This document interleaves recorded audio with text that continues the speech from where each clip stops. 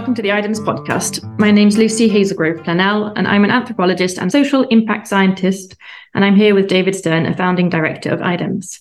Hi, David. Hi, Lucy. Looking forward to another discussion. Good. So there were a few topics which sort of came up that I wanted to delve into a bit deeper. So one of these is the challenging sort of context in which our colleagues in West Africa work. So I'd love to hear more about that. But then also there's this idea of impact. So how to do research with impact and perhaps why. That one podcast or two, maybe we'll find out. Exactly, we'll find out. What about the situation of West Africa then? So you said yourself that you grew up in Niger, but you weren't an academic there. This was school. My father worked at an international research centre there, so I was there from 11 to 18. And so I suppose I can speak more knowledgeably about Western Kenya, where I was an academic, and I went there and worked as a local lecturer. I went for 6 months and stayed for 6 years. And so that's a context I understand very deeply. What I found surprising is how, despite the amazing differences across the continent, I've been able to relate with academics across the continent having very similar challenges in ways where, well, they come back to some of the basic principles of trying to do high-quality academics within low-resource environments. And so some of these are very context-specific, and I'll maybe be able to dig into a few which I'm aware of. But most things really come back to academia is incredibly competitive. And if you're in the UK, there's lots and lots of institutions, and they're all competing with one another to attract students, attract funding. Yeah, I know when I was in academia, it felt very, just as a student, but it still felt very competitive. Yeah. We were aware of that. The thing you've got to remember is within this, if you've got a low resource university, which is maybe serving many students who wouldn't otherwise have access to education, what are they competing on? And how can they compete in the same way? And the simple answer is that you cannot compete like for like. I am deeply grateful for the time I spent in Western Kenya at Maseno University. And what I was able to do there, I'm really proud of. It's probably one of the periods of my life I'm most proud of. I was able to help individuals at all levels at which I was interacting and really have an impact. But my international academic career was really damaged by that. You know, my first postdoc was at Oxford University based on the maths I was doing. And I was not then able to keep up with that maths while I was in Kenya because it wasn't the need. And yet the need for my skills and my time and for me to do things was so immense. And so I came out well known in other areas. But the dedicated intellectual time I needed to put in to stay at the top of the field, after 2 years being based in Kenya, I realized I had a choice to make. I could either stay in Kenya and be useful, directly see the impact of my work on individuals' lives, or I could continue my academic career as a pure mathematician, working in algebraic geometry, doing algebraic geometry research, which I loved. I have no shame of loving that pure maths research. And it was something which I valued so deeply. But I made the conscious choice to focus on impact. So I guess these two things are really related. Yes, I know. I was just thinking, oh, well, we'll come back to that. but so one of the reasons, though, if I understand correctly, one of the reasons that the low resource environments is difficult, I've heard that within the structures in Europe, for example, people often use PhD students as teaching assistants or something, whereas that doesn't really happen. The same sort of structure doesn't happen to the same extent. It's not just that. I mean, certainly when one of my top students who went out, got a Fulbright scholarship, went to Urbana-Champaign for his PhD, came back. He was actually offered a permanent position there because of some of the teaching work he'd done so well there. But he decided, no, he wanted to go back to Kenya. So the first course he had to teach was a first year or second year undergraduate course with 500-600 students and no tutorial assistants. A similar sized course in Edinburgh has something like 20 teaching assistants with 2 lecturers. Now, of course, there is just a financial element of, well, they have more courses that need to be taught than they have staff. So actually, there's not enough staff power to cover all the teaching requirements. In somewhere like Kenya. In Kenya. But more than that, it is just the element that the whole system, for it to work, it has to be more resource efficient. I don't see that as necessarily a bad thing. It's a real privilege to be in a situation where you can have such large amount of resources put towards your courses, as happen in the higher resource environments. So I'm not a believer that you should therefore reduce the numbers. I think there's a great, not just incentive, but there's a great rationale behind actually trying to get low resource academic institutions to be able to give a high quality education more cost efficiently. If that can be achieved, then that is a way where they can now compete in some sense. And so the question is, where can they get to? Will you be able to give a better education by having more human resource? Of course. That goes without saying. But actually, the innovation that comes from the low resource environments is incredible, because you have to innovate if you want to give a decent education. And this is what Mike, when he went back, did. And now the innovations he's taking are spreading because they're effective in ways that you couldn't get that spread in higher resource environments because of the competition. That's interesting. In some ways, in Kenya, it's very interesting. There are universities that compete and that try to outcompete their peers, and they try to compete a little bit internationally. These are the highest ranked African institutions, maybe, but they're way down in the university rankings. And they do feel the competition with their peers. But many of the younger universities don't. They're just overwhelmed by the need. And so if they can collaborate, their neighboring university is similarly overwhelmed. So if they can work together, they can both give a better education and they can help each other to do a better job in their environment. They're not really competing ever for funding or for grants. They are maybe competing with the old institutions like University of Nairobi. And so there is maybe some competition between the young universities and the old universities, because the old universities tend to acquire a lot of the collaborations. They have a reputation, whereas the young universities are often very isolated. And so for them, collaborating locally can be much more effective. And so that's something which I think is really interesting. And I do feel that there is this opportunity for a more collaborative approach to education to emerge from that. And that's something that I believe everybody in their context could benefit from. And I think thinking about, instead of having a university ranking system as being how people are judged, I wonder what other mechanisms and metrics could be used to be able to encourage more collaborative academia. I guess we're getting to this idea that if you focus on research for impact or academia to have social impact in different ways or to impact society in different ways, well, then the mechanisms are very different than if you're actually considering academia for excellence.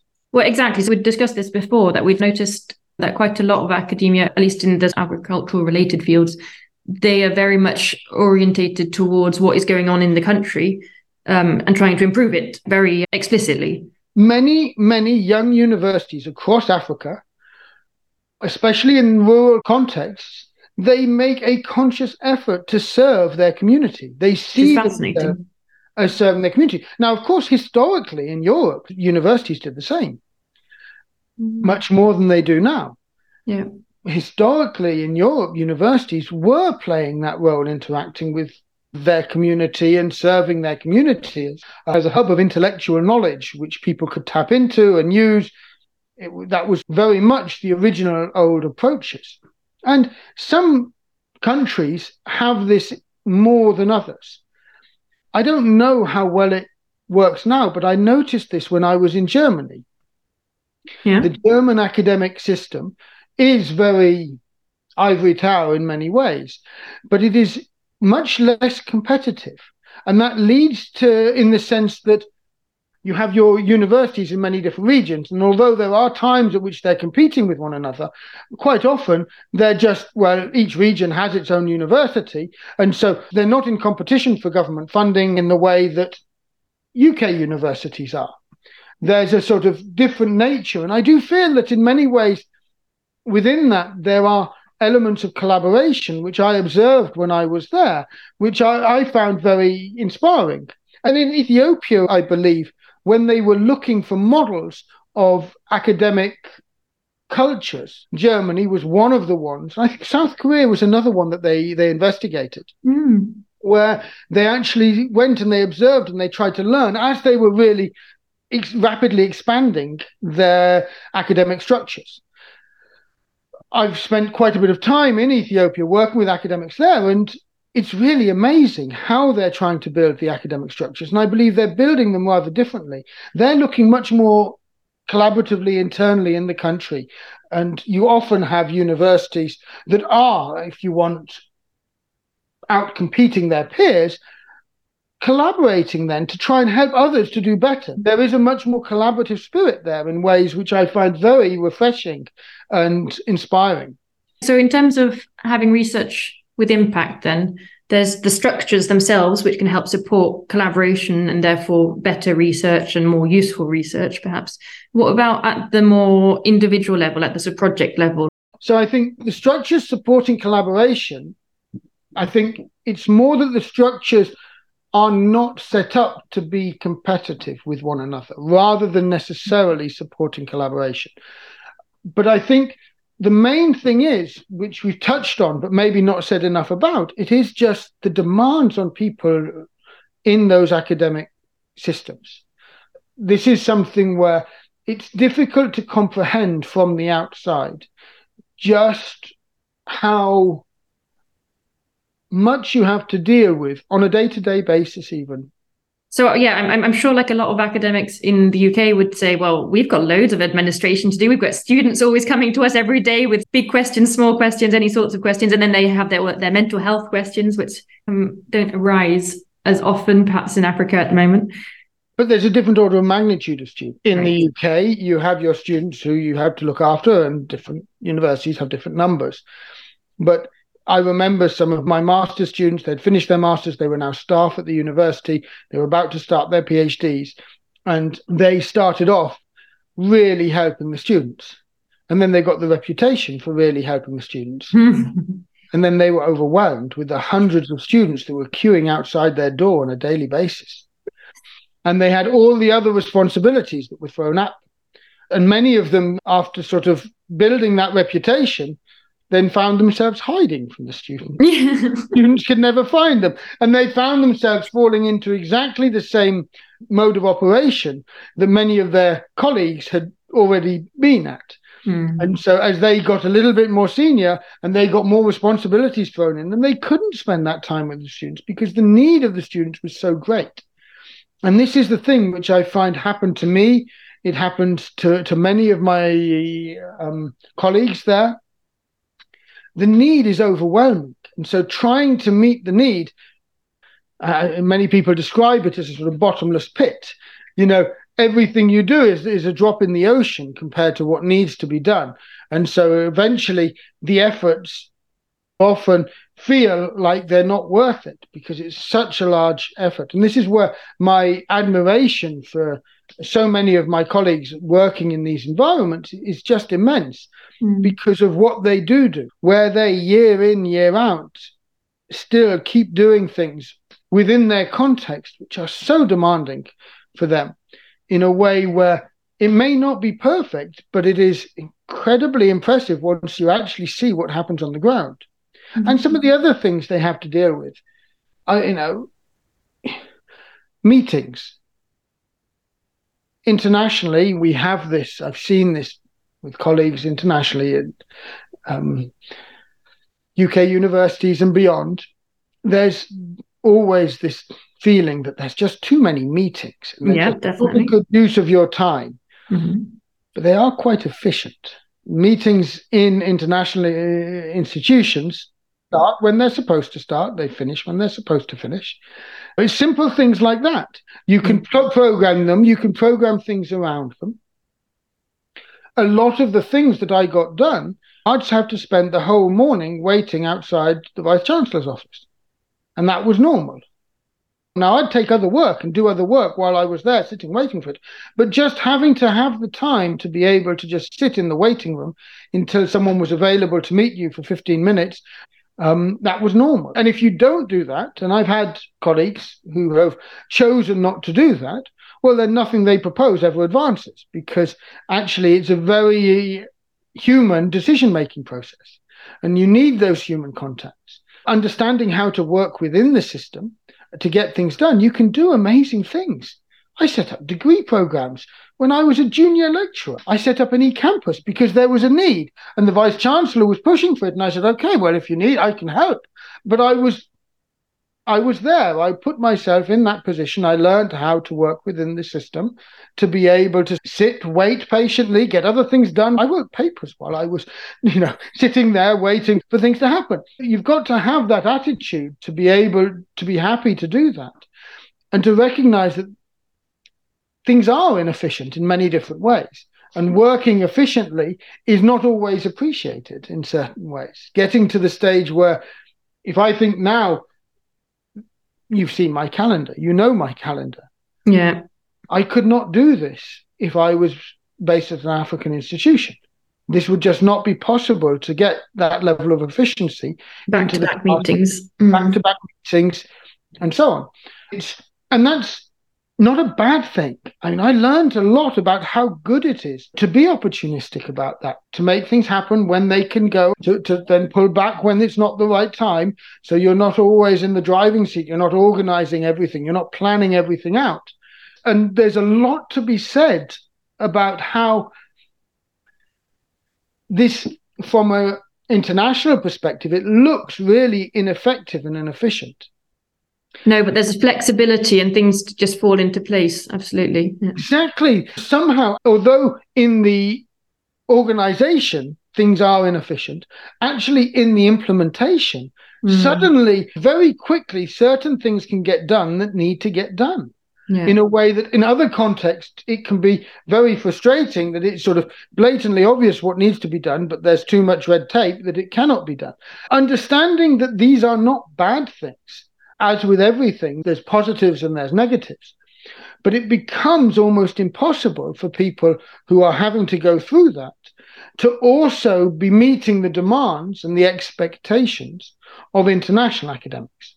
Well, exactly. So that's a question that I was going to ask. Do many academics, we're talking about Kenya, do they get the opportunity to actually do research? Or are they teaching like 100% of their work time? Well, it's very interesting. Many would do their research through their students. And so a lot would depend on how good their students are. Now, of course, one of the challenges is the really good students tend to go out internationally, and I support a number of students to do that. Some good students stay locally, but they tend to work for a time while they're doing their studies. So they're not therefore moving forward as fast as you would want or in the same ways that you'd want. Again, it depends on the nature of your research. If I wanted to get a pure math student to be really good in that context, I don't believe I could. Me personally. I do know people who have and have great admiration for them. I know colleagues, David Saviri, a colleague of mine at Makerere University in Uganda, was at one point the head of department, and he was there at one of East Africa's biggest, best universities, and he was still finding time to make his own research happen. And we've had discussions over the years, and one of my recent discussions with him, we both sort of talked about our mutual admiration. And it was very interesting that we'd known each other quite a long time. And I'd always admired how he had managed to, despite his success within the institutions, keep going with his pure math research and actually make sure that was happening. Yeah. And he always admired how I'd managed to leave my pure math research behind and get really applied and do impactful research and work in an area of impact. And the point is, these two are in some sense mutually exclusive. And we had mutual respect for both approaches. But these are the sort of hard choices that people have to make.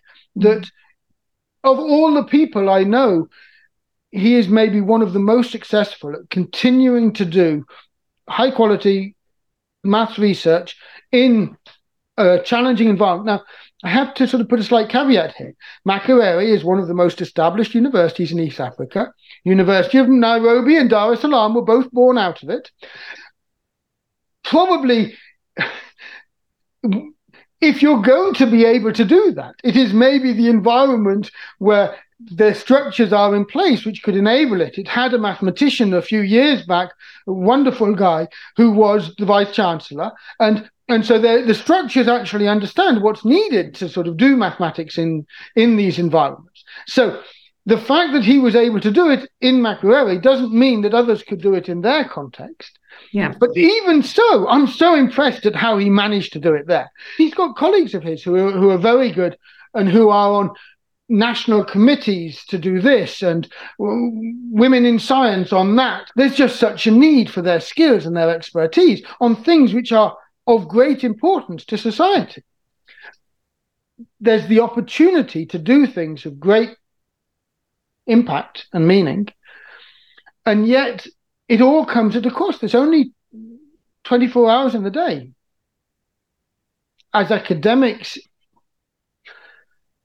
in high resource environments, you don't get these choices as much. If you do get offered an opportunity to do something which has great impact and meaning, many academics would seize that.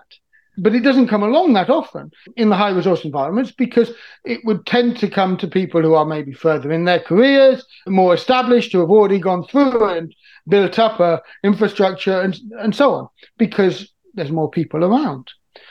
I want to get back to the West African context, because I'm conscious I've really focused on East Africa because I know that better.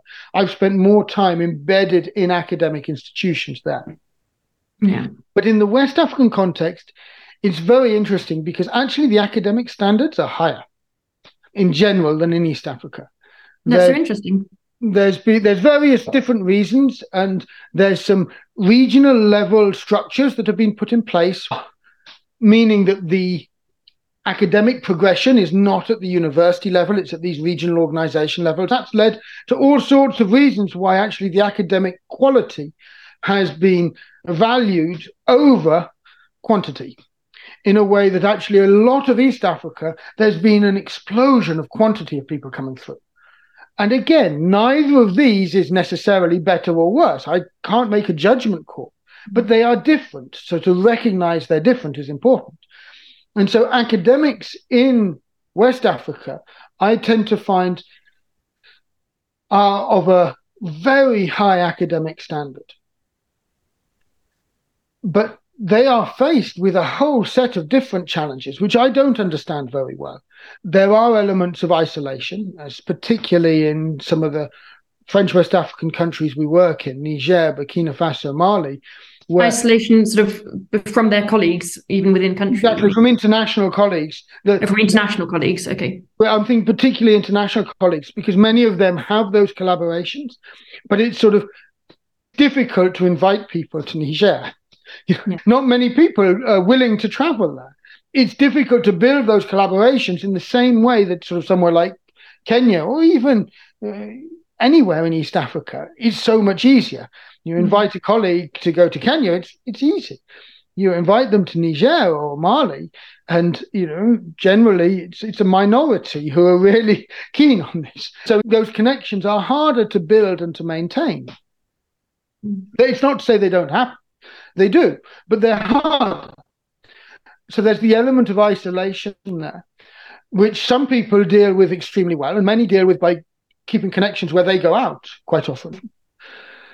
The academic institutions, as institutions, I find tend to be relatively stronger, and so they have element of infrastructure set up which help support, but they tend to have challenges around, even just pass rates and this sort of thing are extremely challenging. Actually, keeping the academic standards high comes at a cost. In the Gambia very recently, where we were meeting and discussing, because the end of school exams are tied to the whole region, their pass rate as a country was incredibly low. It's not unique to the Gambia. I mean, this happened in Ethiopia just the last couple of years as well. Actually, trying to get good academic standards, which is desirable, can come at an extreme societal cost. Well, exactly. So what happens? I mean, if pass rates are really low, then what happens?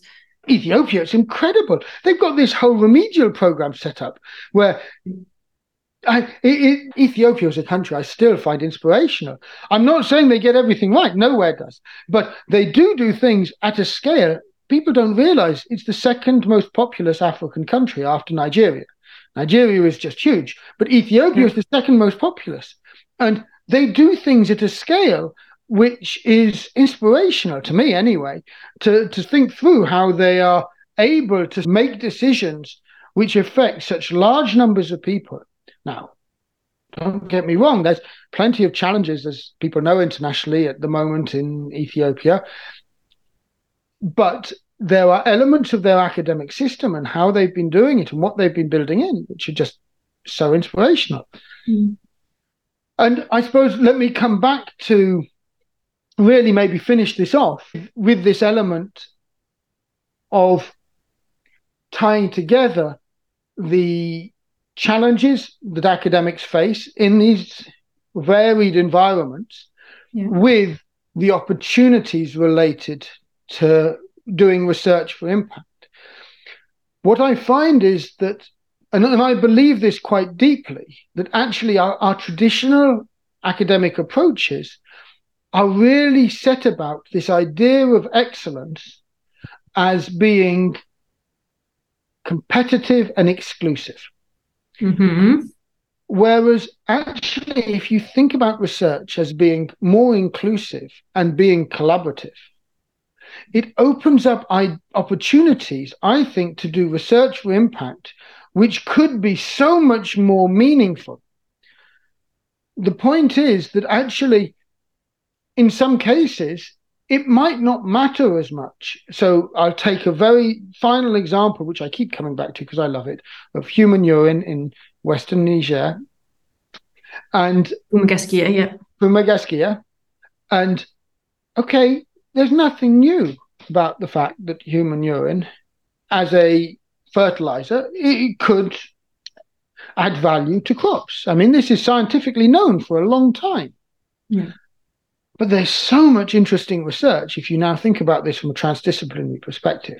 What's the religious views and how does this fit in to the culture, to the religion, to the science, to the actual implementation properties? Start thinking about how you actually integrate this into society. And there are elements which cut across and which are transdisciplinary, but which are needed if now you're able to say, well, actually, it could benefit farmers in this part of the world to be using this resource they're not using. There's scientific evidence which would argue that this would be beneficial, but it's not known whether it's acceptable, whether it can fit into the systems approach, systems thinking. When you're talking about trying to do research that's collaborative, or thinking of good research as collaborative research, and the possibilities that comes with, I was exactly thinking of systems, completely changing the system, basically. And this is potentially really transformative research. Mm. How can research about transformation not be good academic research? The only reason that these sorts of things are not valued more is because we have such tight disciplinary focuses. And it doesn't necessarily fit into a particular discipline.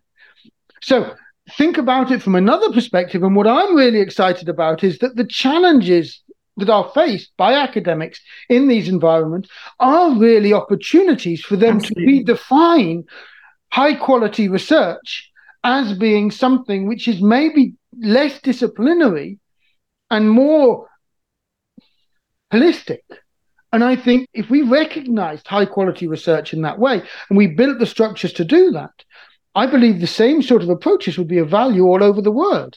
And maybe in the future, we could actually build international research teams which are prioritizing this much more, and academic structures within international institutions which could learn how to build academic structures that support transdisciplinary research. That's pipe dream stuff.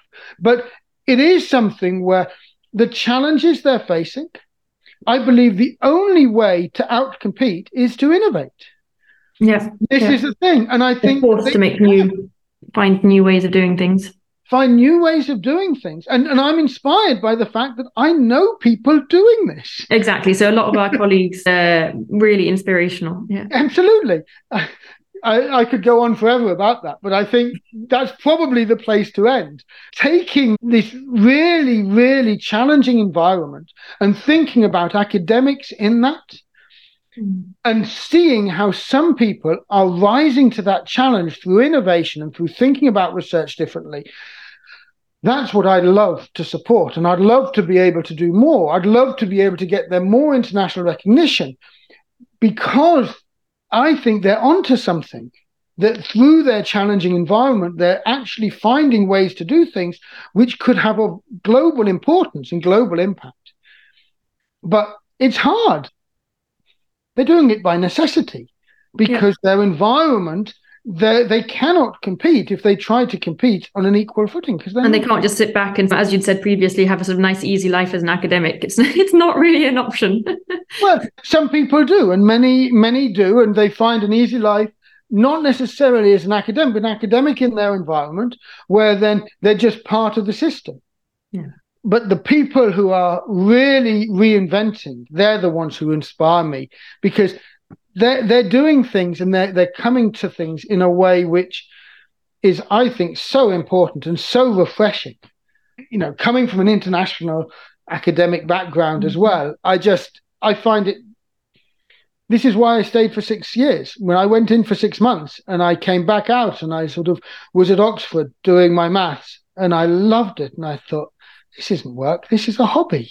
What a privilege to have this nice office, to be here doing something I enjoy, which is of absolutely no use to man nor beast.